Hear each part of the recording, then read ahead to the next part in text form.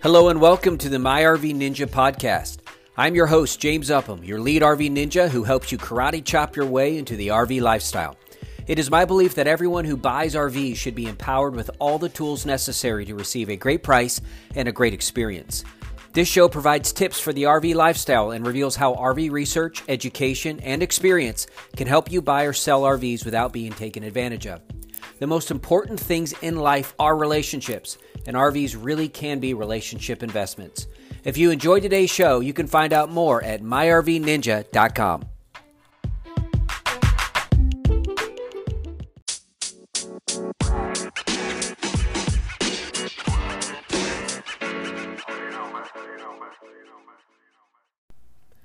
Hey everybody, James here, your RV Ninja at My RV Ninja, where we karate chop the BS out of the buying experience. Listen, I thought today, I would spend a few minutes with you talking about something to think about before you buy your motorhome. I want to specialize today in motorhomes. Just remind you that I actually spent, almost a decade selling motorhomes. I got to work hand in hand with a lot of the travel trailers and fifth wheels in my experience, and worked a lot of shows and worked very close with dealers and various other opportunities out there that I took advantage of in order to gain knowledge in the towable segment. But a lot of my expertise came into the industry through the motorhome division of a very large manufacturer. Let's just say it starts with a W. Part of my experience when I was traveling up and down the East Coast, I would of course sell and be directly responsible for tens to in one case $100 million or close to $100 million annually in sales to the bottom line, or I should say the better way to say it is just direct revenue producing position. So I got to have an opportunity to sell a lot of motorhomes to a lot of big dealers and a lot of small dealers as well. And I learned a thing or two when it came to not only buying an RV, whether it's a travel trailer or it's a motorhome, but also on what to look for and some things to think about, because they're not all built the same. And a lot of salespeople do not know some of the information that I'm going to share with you. Some people do and decide not to share it. But I am here to help you get the best deal possible on your next RV and provide hopefully some good information and knowledge that will give you a leg up here when it comes to buying your next RV. So with that said, let me set up a little bit of the background here as to where I want to go with what to look for with your motorhome today, and I'll probably spend a little more time on travel trailers tomorrow. But with your motorhome, and again, you can apply this across the board in many respects. There's certain things on a motorhome you're not going to find on a travel trailer, like a windshield. Some of the that's interestingly enough, that's going to be one of the topics we'll discuss today. But the construction and the process and the amount of metal that goes in the front cap on a travel trailer, as opposed to a lot of them that are out there that do not have that, and vice versa with a motorhome. These are universal, I think. I started to say universal truths, but these are universal facts of how a lot of the motorhomes are being made and travel trailers, and that they're all not being created equal.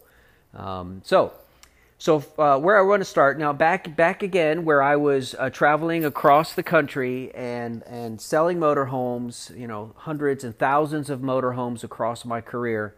When I would go in and train, I would usually train the salespeople on competitive advantages versus, our product versus the competitors. But I realized something though in the process that a lot of the guys were focusing on and have good training on feature benefits, what it is, the feature benefit training as they called it. And what they would do is they would walk through and talk about all the different features and the benefit it would provide. My training emphasized a little differently. It emphasized more the benefit first and then the feature. And what I mean by that is it would be the so what question that I would try to answer, right? You could point out all these great different things on a travel trailer or a motorhome, and unless you actually know what the answer is to the so what question, what difference does it make, right? I used to always start out my training and say, hey, you guys ever heard about this guy that lived a long time ago called, Socrates? And of course, everyone's heard of Socrates. I said, he actually developed this method of arguing in a discussion where if you can get someone to agree with your point of view, and by nodding your head and by saying yes and agreeing with your point of view, by basically giving these verbal cues, then they have a much better chance of agreeing with your position when it comes time for that. Meaning, as you are saying or you're teaching, or in this case, as I'm training on a motorhome, let's say, by the end of my training, the more that I can get you to say yes, the more likelihood you are going to be to buy this motorhome from the salesperson. So that is actually what we know as the Socratic method. And the process that I would use, and I would say that although we don't necessarily define them in those terms, but the process that I would use is in teaching salespeople, and one thing that you may have experienced as a retail buyer when you go into a dealer or even with a private sale, is that there is a lot of emphasis on the agreeing and showing, and I think that that's healthy, and I think that that's good, because you can learn more and more about the different features, and hopefully the salesperson is pointing out a lot of really great things about the motorhome or the travel trailer. But the opposite side to that is that it can cause you, I think, to I don't know, maybe the best way to say it is just become too agreeable, in the sense that you just assume that everything that they're telling you is true and that you need it. And that's just not the case. That would be a salesperson's dream, is for you to agree with everything they say. You take all their advice, you buy everything they throw in front of you. And that's what you do not want to do as a buyer.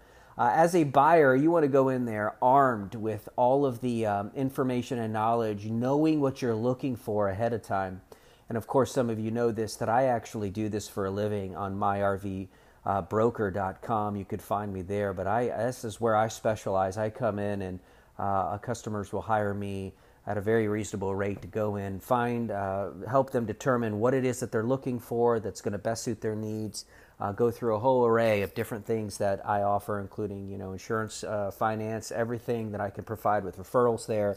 And then because I know so many of the dealers across the country, I'm able to negotiate a better price than they could on their own. But it all starts with the product. What product fits best for someone's needs. And in this case, as I'm talking to you, I would say that when you determine what your needs are, you have to start at the beginning. So let's go back to my training. So when I was training, one of the things that I would point out to the salespeople that I want to point out to you is the quality of the construction, or the different types of construction, starting with the front cap. Now, back to the motorhome. When you're looking for a motorhome, and let's just use a Class A, it doesn't matter, Class A gas, Class A diesel, but let's say you're in the market for a Class A. One of the first things that you want to do as you're looking at, if you've narrowed it down to what you're looking for and you've got certain manufacturers in mind, I want you to check, particularly if it's used, I want you to check the windshield. Now, when I ask you to check the windshield, I'm not saying for you to go and check see if there's any chips in it. Yeah, that's important, but that's not what we're looking for here. What we're looking for is the application of the windshield itself, how it is applied to the front cap. Most of your less expensive Class A motorhomes will have a rubber grommet or some sort of the rubber seal that they put in that basically pops that window right in there. This rubber piece goes around the windshield, and it's been molded, of course, to fit into the fiberglass. And the fiberglass walls at the front end near these windshields are really, really thick because there's no metal. There's no aluminum and there's no steel. And so they make this fiberglass really thick. And because of that, they can't apply like an automotive style application. They can't do the same on the front windshield to this motorhome because there's no metal to seal it to. Most of these RV dealers that do apply and have metal up front, what they'll do is they'll use a non-hardening urethane or silicone base that will not harden. Why? So that it doesn't crack and get too stiff. It'll move because this motorhome is moving. but they'll be able to apply it directly to the metal. And that is super important for you, and I'm going to tell you why. Not only does it look better, and not only does it hold up better over time, but you run less of a risk of the windshield popping off. We don't see these happen as much these days, but it certainly does happen. When it comes to the biggest feature that I would say the reason why you want to look for the metal, and here's what I used to tell people, retail customers as well. I would say, look, open up the compartment where the engine is. This is on a Class A gas, let's say. You open it up there. You look up and you start looking around, get your keys, get a quarter, start banging around, see how many parts in there are metal. And you'll be very surprised. I mean, I used to joke and say, there's some manufacturers out there that even have wood in their name. So much wood, and it used to get my goat every time I would show that because the wood wouldn't even be pressure treated, and that would really piss me off. Sorry. But here's the reality. The more metal you have up front, the more, yes, safety and protection you're going to have, the better it's going to look, the easier it is to maintain, to remove and put back on again. It's an automotive style, but here's the best reason why. It adds rigidity and strength to the front end of your motorhome. This means that it's going to be much quieter. So that's the biggest reason. For those of you who've never been or spent a lot of time driving in a Class A motorhome, a big bus-style motorhome, wind noise can be a real problem. And it all starts up front. So check out the windshield, see how it's applied. Find out, what the actual construction build process. Open up the hood, look underneath there, see how much metal's in there, and understand what you're buying. That's the key.